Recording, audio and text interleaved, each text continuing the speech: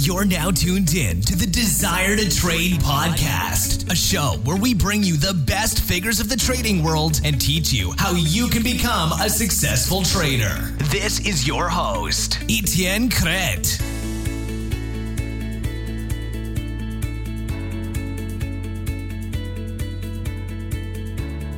What's up, traders? Kacher, founder of Desire to Trade, and welcome to episode 31 of the Desire to Trade podcast. Now, in this episode, I've been interviewing Gil Morales and Christian Kacher.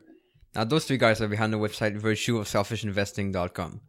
They're really great because they've been co-authors of a few books, and they've written a couple of books. Now, the discussion we've had today is really interesting, simply because those three guys have an amazing lifestyle. Christian is traveling around the world. Gil is trying to do the same, which he'll do pretty soon, I suppose.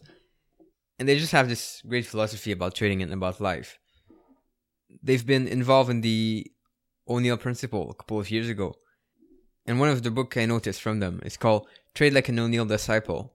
How we made 18,000% in the stock market. So that's really interesting. We'll have a great discussion about this. And I want to welcome them. How are you doing, guys? Doing great. How are you doing, Etienne? Very good. Thank you. What about you, Christian? Yeah, all good over here. Cool. In America right now, as we've been skating the Southern Hemisphere for the past year. So the adventure continues. Cool. So what's going on these days? Well, basically the two of us we trade our own money. So we're basically traders and we run our own website.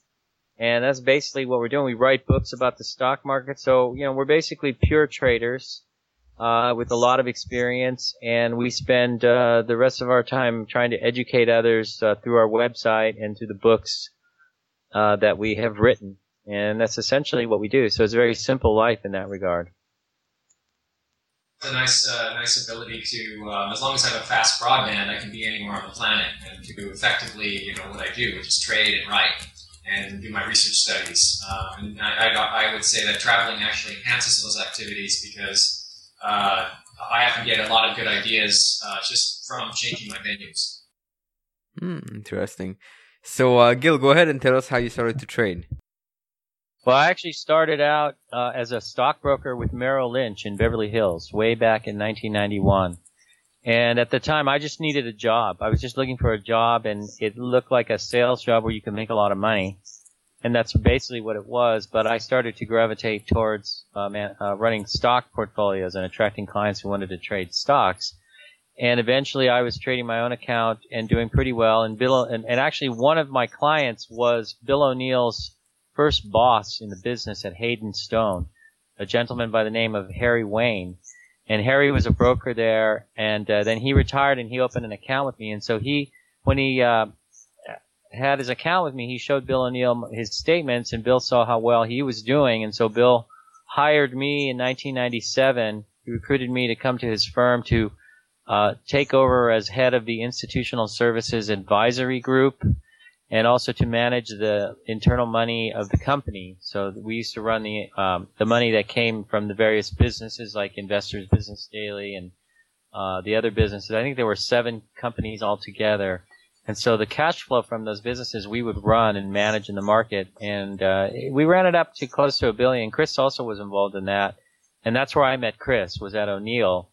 And he worked with me on the institutional side of the business as a research analyst. He was probably what I like to consider our big gun analyst, and I always would have him with me when I was going out to see the clients. So I retired from O'Neill in 2005, and then have since tried to run some funds and come to the realization that I'm better off managing my own money, which is far more profitable and not so difficult, given the squeamish nature of most clients, and that's what I'm doing today. So, been 25, almost 26 years since I started, so I have a lot of experience, and I enjoy just trading and writing. Like Chris was saying, all we need is a fast internet connection, and we can be anywhere from the beach, in South Africa to Australia to Hawaii, London, wherever we want to be. So it's a very nice way to run a business, I think. Cool. So what are some places you went to, and where are you right now? Chris is in. Where are you, Chris? You're in Buenos Aires right now, aren't you? Argentina, Buenos Aires. I came from Rio for Carnival, and then we're going to head to Auckland, New Zealand next month, and then we're going to be in Europe for the summer and maybe longer. So yeah, the world is pretty much our backyard, and we're nomads. Doing this interplanetary travel, and we don't have any particular strict destinations. We just kind of go where divine spirit, I guess, moves us to go, and so it's a very free form of life. And I remember they did an article about the way Bill and I set up our company a few years ago. It was when we were running a hedge fund, and they were very stricken by how we're geographically dispersed. We have a guy in China. We have guys in different parts of the planet that work for us. It's a very small operation we're running here, but it's geographically dispersed. And again, no one needs to be coming into an office. We don't need to pay. The overhead is incredibly low because we don't have to have an office, and everyone can work from the comfort of their home. And it's kind of the new paradigm of how hedge funds, and I think a lot of businesses can operate. And that just fast forward back to present now, it feels like we've taken that lifestyle into our own hands, and that's what we're doing. We're living it. Where we're not tied down anywhere. We don't need office space, and it's a very lean and efficient way of running your life. And they always talk about how clutter is not a good thing to have. You want to keep your workspace in a very zen, clean, pure state. I remember O'Neill, Bill was always having one screen, not 6 screens, and there were very big fonts on his screens, and his desk was very sparse, and that was a constant with him. He said he always wanted to keep everything very clean, his surroundings clean. And I respect that. I agree with it. It works for me. I know Gil's very similar in that way. And not just your workspace, but your life in general. I think simplifying is very key. The more you can simplify, I think Einstein said, keep it as simple as possible, but no simpler.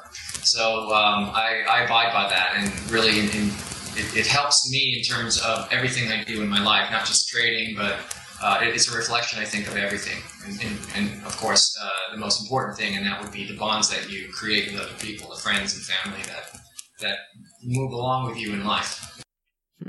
It's interesting. I guess I'm pretty sure a lot of my listeners are willing to get that lifestyle. They want to get that as soon as possible. So it's great to have an example. Yeah, awesome. So I guess right now you guys are following O'Neill's principle, right? When you're trading.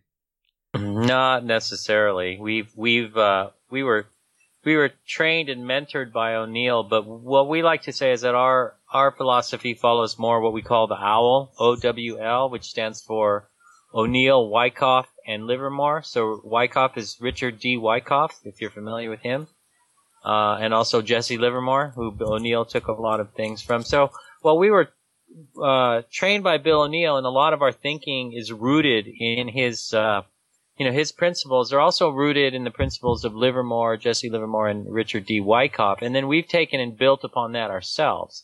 So I would say today, I'm not so much an O'Neill disciple as I am a disciple of the owl, as we like to say it. I need to have a T-shirt made of that with a big owl on it, but and that says disciple of the owl. That would. But that's how I sort of see it, because our methods, and I think this goes for Chris too, and I'll let him answer this on his own as soon as I'm done going on and on. But to me, I'm more like I said, an owl disciple, and I'm constantly watching how the market works and trying to adapt to the market. I think that we're not in the same environment we were when O'Neill came up with his method, the Cancelin method, which is 5 quarters of earnings growth is up 20%, sales growth up 20%, return on equity 18% higher, all this other stuff. Because I think today there's an information glut, in the sense that everybody has access to the internet, and on the internet you can find all the data you need. When O'Neill started his chart books, those were the first of their kind, and if you had that, you actually had an edge, because not many people had those chart books. And now today, everybody has charts and everybody has access to data. So what you see in terms of, the past 5 quarters up 20% in earnings, everybody knows that already. That's old news. And so the market is more forward-looking, and I think that people, investors and traders, have to be more creative in trying to find an edge. And I think, that there are different ways of doing it. I think, like, for example, with Chris's work, the pocket pivot buy point is an early buy point. And that gives you an edge, a big edge, over buying the breakout to new highs, which is an O'Neill method. But by the time a stock breaks out to new highs, everybody has charts, everybody sees it. So, I think overall we've taken it to a new level, and we will continue to adapt to the markets as they change and as they evolve, because it's not the same, say, secular bull market in the United States, at least, that we saw begin after World War II. I think it's changed, and the drivers of the market are much different, because the baby boomers are no longer saving for retirement. The millennials are sort of disenchanted with the stock market. They don't trust the financial markets because what they've seen since 2000. And so I think the demographics have changed, and so the market has changed. You have to adapt to it. Chris, what would you add to that? Yeah, I would say that, the only thing that doesn't change is change. And therefore, black boxes are failures from the get-go, because if they don't change the markets, they're never going to keep up. And, you had the 80s and the 90s where the canceling system worked great.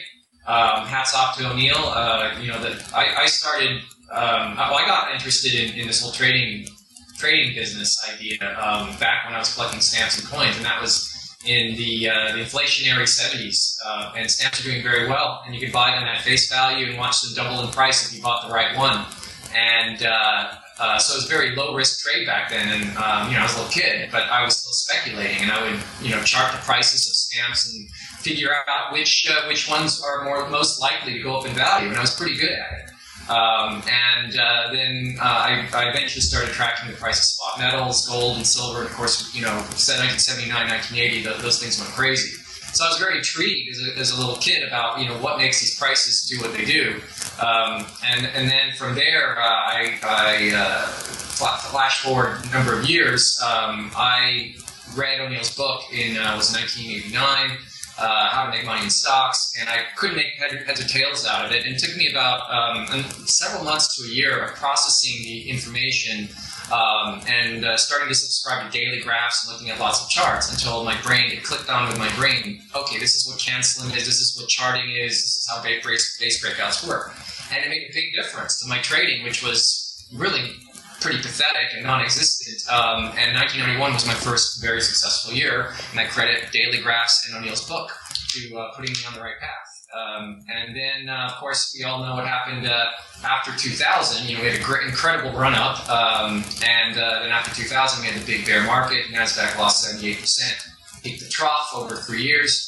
And then the markets were never really quite the same since 2004. In fact, 2005, by then, I was getting very war-torn because base breakouts just weren't working the way they were supposed to work in the 80s and 90s. So that's where the pocket pivot concept came to be, because out of my own frustration of trying to figure out early entry buy points. And then, lo and behold, I back-tested it through several market cycles and couldn't believe how effective they were working, not just in compressed markets like 2004, 2005, but also in great markets like the 1990s. And in fact, I think they say that the saying is, what doesn't kill you makes you stronger. And I think that holds very true with tough markets. Just this last year, we've had, by many media accounts, the toughest year in 78 years, just because it was a go-nowhere, trendless environment. And because of that, it was very frustrating to try to time these kinds of markets. You can't really time a trendless market. And so that's where a new timing strategy of mine came to be. That was a work in progress for a number of years, but it really took shape late last year. I call it the VIX volatility model. It's available on our website, selfishinvesting.com. And what it does is it's an early entry version of the market direction model. So it's much faster in terms of its sensitivity to market gyrations. And so far, I'm happy with the performance. People will see on the table that it doesn't reflect intraday profit taking, but the model has had a number of 15% or more profitable intraday periods, at which time we advise members, take some profits off the table here, because to get 15% in a day or less, that's pretty damn good, especially in these kinds of markets. And that's happened a number of times since we launched the model late last year. So, I think it all goes to, all that to be said, tough times are great times. They can be great times because that's when a lot of investors start to throw in the towel because they've been losing money. They're sitting in a drawdown. Maybe they're abandoning their strategy altogether. But those are the times where I think either your strategy can be refined or you come up with an entirely new idea that can be something really out of the box that can be a godsend and end up saving the day for your account. 2004, 2005, it wasn't exactly, there's never been close calls of saving the day, but I would say that my patience was really thin by 2005 because it was very tough getting knocked around and seeing base breakouts continue to fail again and again. So to all the listeners out there, we've all had our moments of extreme frustration, but see that as a gift because it really can be. And I mean, if it weren't for those very frustrating times like 2004, 2005, or last year, I wouldn't have come up with these ideas that the pocket pivot and the Bible gap up ideas still are useful in today's markets. Although I would say that it's extremely difficult to make much headway in a year like 2015. And we've always advised members, when you've got quick profits in a position, take it off the table and keep your stops extra tight also in this kind of environment. And that goes both for the long side or the short side, as we always, we never hesitate to advise our members of that. And of course, we've discussed this ad nauseum in our books as well, because taking your profits in these kinds of environments means that you'll take baby steps, but the journey of 1,000 miles begins with the first step, and if you keep taking the right baby steps, you can be up quite a heavy sum, even in challenging markets. And Gil's actually a testament to that in 2014. He was up over 100% in his personal account. 2014 was not an easy year, as I think we can all agree. No, I definitely agree with the idea of taking profit along the way, and I'm pretty glad you mentioned about the fact that markets are changing, because I feel like a lot of traders stay sticking to one strategy and they don't want to move it. They don't want to evolve. So how did you start to think about a new way to trade? How did you came up with this new idea to trade? I don't know. Maybe a million charts by that point. I've been heavily focused on markets basically since 1990, and I started to think, base breakouts, you're buying too late, and so it's kind of a logical process of saying, wait, if I buy earlier, then I don't give back that 5% or 6%. If I buy 5 or 6% earlier, then I break even on the trade. And then, in a sense, if I get one good trade out of 10, that's great. That's my profit, and the other 9 trades are more or less break-even trades. So I started to really analyze these charts and examining the basing process to see if there was any clue. And it took a number of months, but eventually I hit on this pocket pivot concept where. And I devised rules based on going back over a number of market cycles to see what worked. And same with the Bible gap up. The Bible gap up concept, it actually, these ideas sometimes come out of thin air. And the pocket pivot concept, it came out of just a lot of rigorous and vigorous analysis of charts. But the Bible gap up, someone said, when a stock gaps up, it behaves differently than when it gaps down. It was that simple statement. It's obvious. Yeah, of course a stock that gaps up behaves differently than a stock that gaps down. But that made me wonder, wait a minute, why don't I gather together hundreds or thousands, actually over the period of months, it was thousands of gap up charts and seeing if there's any commonalities. And what I concluded was, like with base breakouts, you have to buy quality gap ups. In other words, stocks that have a good price volume action leading to the gap up and also have strong fundamentals. So, we're always focused, especially in the 90s, we're always saying, buy the leading stocks and the leading industry groups. And leading meaning on a technical and fundamental level. And your odds are that much greater when you really are that discriminating on what you're putting in your portfolio. In the 90s, of course, there were tons of these stocks. There were great stocks that had both that measured up. And then, in the last few years, there have been so few that have those qualities. And you still have to, though, stick to your guns and try to focus on, I know a lot of members like the thinner names, and sometimes they can really go, in a matter of days. But I think over time, and O'Neill was a big staunch defender of this principle: buy quality, always stick with quality. And yeah, you might not get that 15% pop. Maybe it moves slower, but over time, that quality is also much less likely to gap down, or it's less likely to create volatility in your portfolio. So your risk actually is diminished greatly by sticking to quality names. As opposed to trying to make it all, in a month. And I know that's a big temptation with traders to want to buy the thinner names that move around, that have the higher volatility patterns. But O'Neill is a legend all to himself, and he the way he's traded consistently over the decades is to focus on quality, and it's done him extraordinarily well. So that I guess I would say that too. Try to suppress the temptation to buy junk.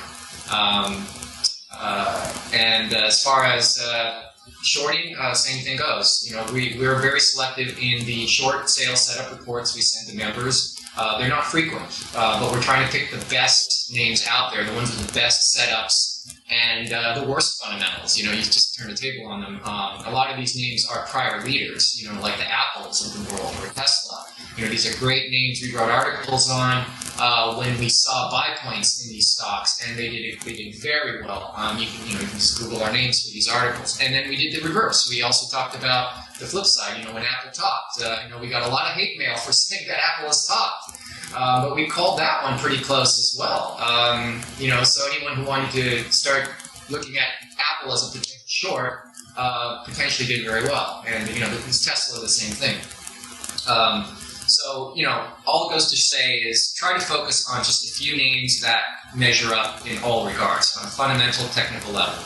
And you're putting the odds much more in your favor, and you're also doing your account a favor from reducing the volatility and profit-loss fluctuations. It's interesting. I just want to make a small note here because I know a lot of my audience is trading Forex or currencies right now. But I think a lot of time people try to diversify too much. They try to go with too many different names.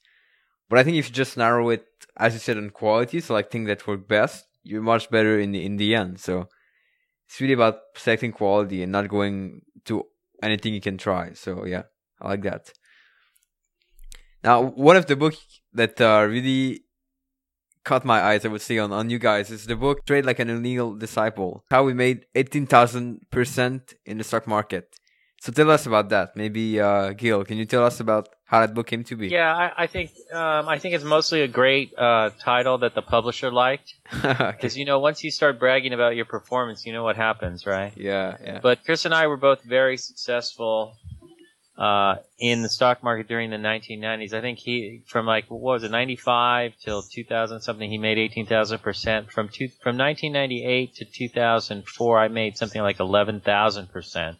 Okay. So, obviously the publisher thought that 18,000% was better than 11,000%, so they used that in the title. But I would say that we also have to give credit to the market. The way I look at the market, it's like an ocean, and if there's a good wave to ride, you're like a surfer, and you have small waves, then you ride the small waves as best you can, if that's all the market is giving you.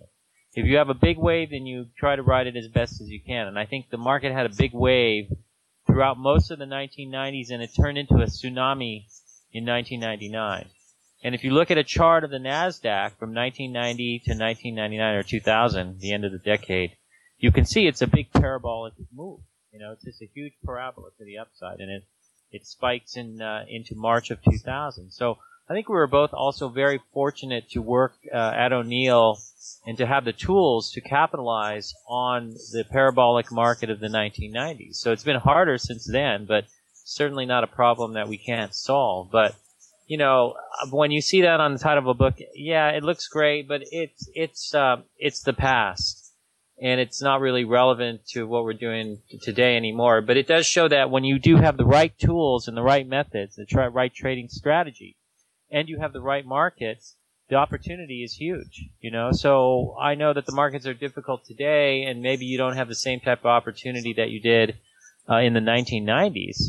We haven't had a dot-com bubble, but I think you will. Hopefully within my lifetime, I'll see another big bull market like the 1990s, maybe once or twice more. And I think people need to be aware and participating in the markets if they expect to be there when that happens. It's a lot of people become discouraged. They don't want to be involved in the market because they're not making any progress. But I would say, okay, it's okay to stay in cash or not to trade so much because you're having difficulty. But you want to keep your head in the game. You want to be aware of what's going on in the markets because there will come another huge, huge opportunity where the opportunity to make, 11,000, 18,000% is going to be there. So you definitely want to be there. And I think that's the dream. I know, like Chris likes to say, sometimes the opportunity in the stock market, sometimes the opportunity of a lifetime can come every 2 weeks. And in the 1990s, that was definitely the case. In the new millennium after year 2000, there have been some big winning stocks, but not like there was in the 90s. But, there will be big opportunities, and I think people should remain optimistic and keep their head in the game so that they can be there when it happens. Mm-hmm. Tell us about your life as a trader. So what does it look like? You want to take that first, Chris? Yeah, sure. You can describe the glamorous lifestyle you have versus the more mundane lifestyle I have. So I'll let you go first. Go ahead. I mentioned about the hedge fund article about when we were running a hedge fund, how we didn't need office space and where we ran it very leanly, and it was great because you keep your life very simple, and your focus therefore is very pronounced, and you could almost call it an insane focus in what you love doing, which is trading stocks. And in being able to be geographically anywhere, as long as you have a fast broadband connection, you can trade from anywhere in the world. We love to write. I love researching the markets. I can do any of that from any broadband connection. So it's nice to be able to be interplanetary, basically. And I've been country hopping since 2003. Which is true in terms of, that's when I moved out of the U.S. to start a company in Switzerland. But there's been moments where, I stayed a lot. I spent a number of years in London, a number of years in Switzerland, etc., Cape Town as well. But it's nice that those are all non-business related journeys. They're all just because I wanted to be there. And then you make friends, and then it becomes kind of like a second home, and a third home, and a fourth home. And so it's nice to be able to travel, because traveling also frees the mind, and I get a lot of my best ideas when I am traveling.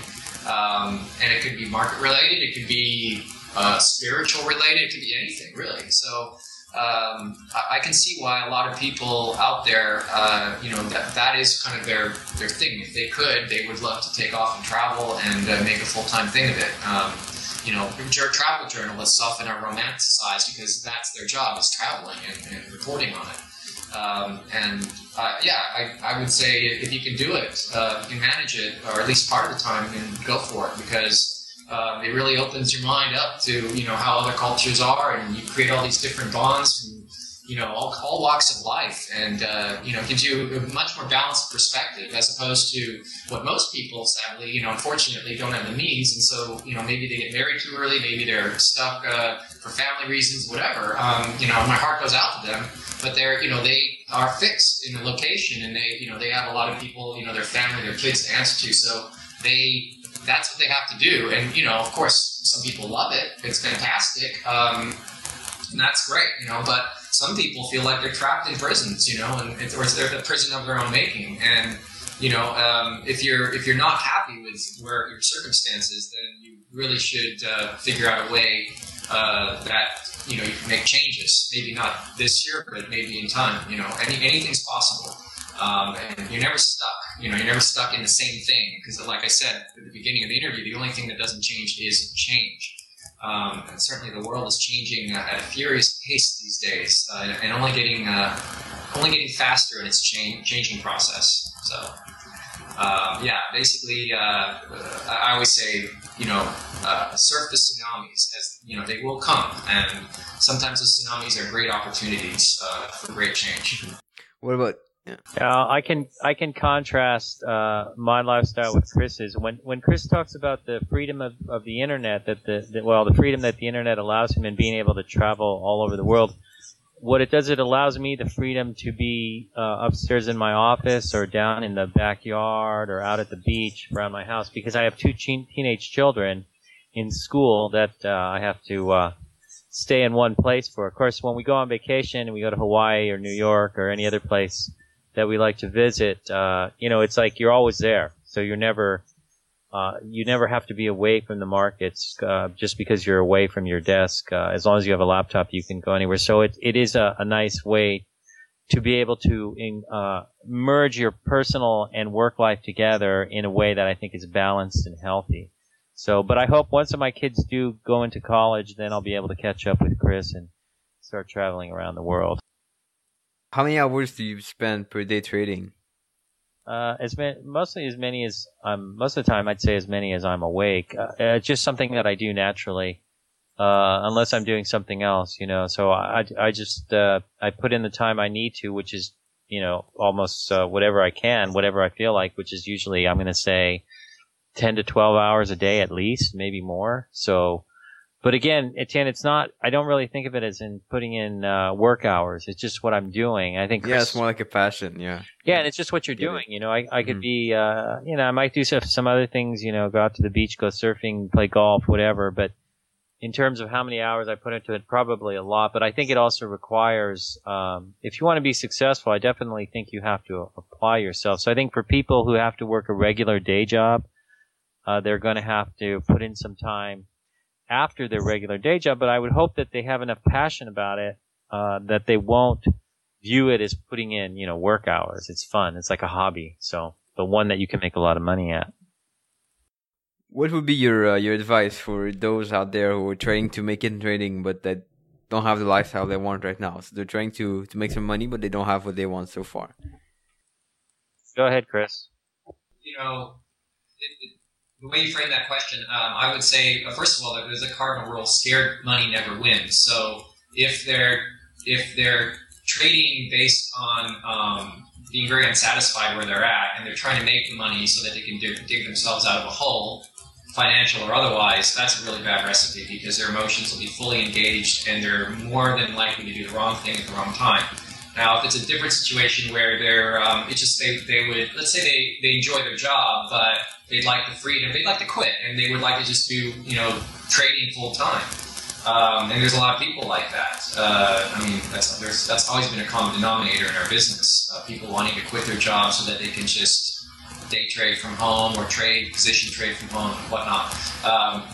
Then you really have to, first of all, I would hope that you had a number of years experience under your belt, that you know your emotions, the strengths and weaknesses of your trading personality, that you keep a journal, that you are very diligent and burn the midnight oil, because there's no such thing as easy money.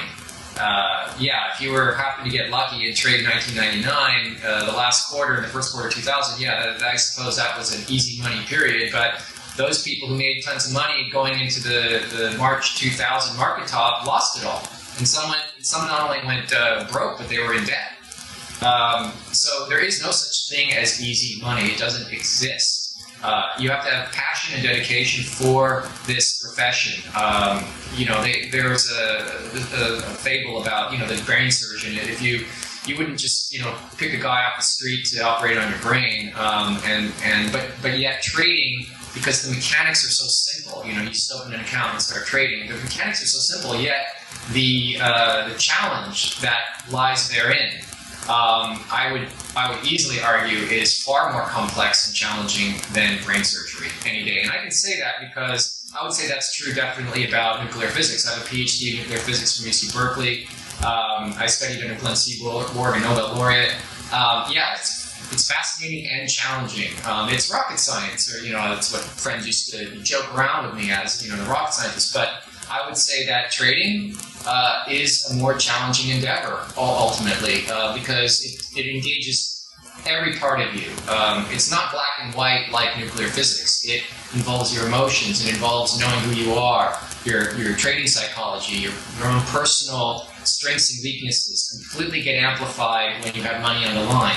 Now, that does not happen in nuclear physics. You can be doing an experiment and your emotions are not going to be engaged to that level. If the experiment fails, well, you try again. So there's a lot more at stake, I think, when it comes to trading, and that arguably makes it one of the most challenging professions in the world. Therefore, hopefully you have a dedicated passion if you're going to make that big kind of career change and want to become a professional trader from home. Reading our first book, actually reading any of our books, but the first book I think is very telling in terms of the pitfalls involved with setting up a trading account and going at it on your own. There are some other books that are also excellent in terms of trading psychology. The Market Wizards series by Jack Schwager comes to mind. You can go back to the very first one. William O'Neill's interviewed in the first one. But they're all really good books because Jack Schwager is quite gifted at interviewing these traders that are phenomenal traders by their own right and getting them to really talk about their challenges as doing what they do. I'm sure Gil has plenty to expand on this. There's so much I could say. I mean, that question right there in itself is a 1 hour interview. But I'll turn it over to Gil. Yeah, I would say people shouldn't expect too much right away. If you think about it from a practical standpoint, I started with $3,000 back in 1991 and didn't really start to make any real serious money until a couple, 3 years later. So it took me a good 2 to 3 years to acquire the skills to begin to become successful. And then in 1995, I think I had my first big year where I was up over 500%. So what I would say to most people is you have to be persistent. And you have to expect that you're going to put some time in learning. So you don't want to be trading too big or trying to be too aggressive, and obviously not become too greedy and expect too much too fast. But it is going to take you some time. And then the real key to making the big money, and I made this point earlier, is that you simply want to be in position. You want to have your head in the game. You want to be involved in the game when we have another period like we did in the late 90s, where you can make a huge amount of money in the markets. Or any other period where we've had big leading stocks that you can, jump on and own and make a lot of money in. So that's really the key is being patient, allowing yourself some time to learn, and then making sure you're in the game when the big opportunity shows up. And finally, my biggest advice to anybody who wants to invest is that you must lose to win. And I keep a little piece of paper with the words on it. I must lose to win. And that is not being afraid to take losses, because you're going to learn from the losses that you take if you take the time to study them. And we even have a whole chapter in our first book where we talk about falling forward, all the mistakes that we've made and what we've learned from them, because you're going to make a lot of mistakes. And if you don't learn from them, then you've squandered an educational opportunity. So that learning process is going to come from making mistakes. So you can't be afraid from making a mistake or two, because hopefully it's the third or fourth trade you make that's going to be the big hitter, and you're not going to get there without going through the first two. But if you're not willing to make a mistake, you won't take the loss, and you'll sit there and get clobbered. And so that's a key, to me, a key concept is that you must lose to win, and you should always be prepared to lose if your trading strategy says it's time to take a loss and get out of this so that we'll be able to live to fight another day. Mm-hmm. That's an interesting point. So how do you make sure that you learn from your mistakes? You have to study them. I mean, you go back, and Chris and I do this all the time. This is something we learned from Bill O'Neill. When you make a lot of mistakes, and, like I can tell you in 2009, I made a big mistake of trying to be too short, too long. I had decided by March of 2009, I decided that the whole financial system was going to collapse. And so I was shorting all these financials and these banks, and I got very short and I got hit very hard. And so it's, the natural instinct for most people is when something like that happens to you, what do you want to do? You don't want to look at it again. You don't want to have to relive it. You don't want to have to go through that. You don't want to have to look at it at all. You just want to throw it in a closet and never look at it again, right? And what you need to do is you need to go back and you have to go into it into great detail and figure out exactly what you did wrong. And you might have to relive a lot of the pain, but you rest assured that when you go through that process, you'll come out the other end not in a position where you won't do that again. And a lot of the methods I use today with respect to short selling, which I go into great detail in the new book, Short Selling with the O'Neill Disciples, a lot of the new methods I use came precisely from those mistakes. And in 2010, May of 2010, I was up about 85% in 1 month during the flash crash, trading on the short side. And so in using these new rules and being able to avoid the mistake I made in 2009, I came out as Dr. Case says, what doesn't kill you only makes you stronger. In this case, that turned out to be the case for me, but only because I was able to look openly and frankly at my big mistakes, and it's not necessarily fun unless you keep in mind what the ultimate goal is, which is to correct those mistakes and turn them into useful lessons that will then result in big profits. Love that. So how can people find you? You can go to selfishinvesting.com and just go there and you'll find us. And yeah, you have a lot of great books as well that I always just say Google our names. Google my name, Chris Kacher or Gil Morales, and you'll pull up lots of stuff, including our websites and our books. And the several books you have. Yeah, definitely. Yeah, and you can look us up on Amazon.com. So, I mean, I've also been a cartoonist in the past, so you'll not only find my books on the market, but also my cartoon books.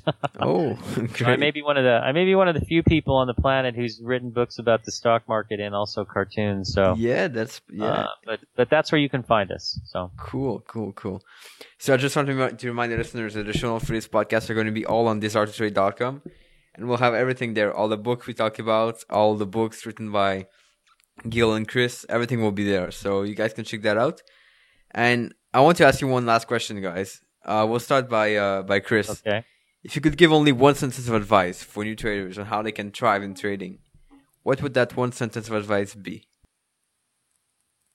Insane focus can move mountains, because, that means you're passionate, and if you have that insane focus, that means you will have discipline and you will take small steps each day to become a more polished trader, and hopefully increase your account size as well. And then before you know it, when you look back, you may have traveled 1,000 miles.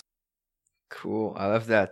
My one sentence would be the one that I gave you in my last answer, which is you must lose to win. So you must be ready and willing to take losses, so to lose, because that will keep you in the game, and you must learn from your mistakes. So you must lose to win. So that's what I would say. That would be my single sentence. Cool, I love that.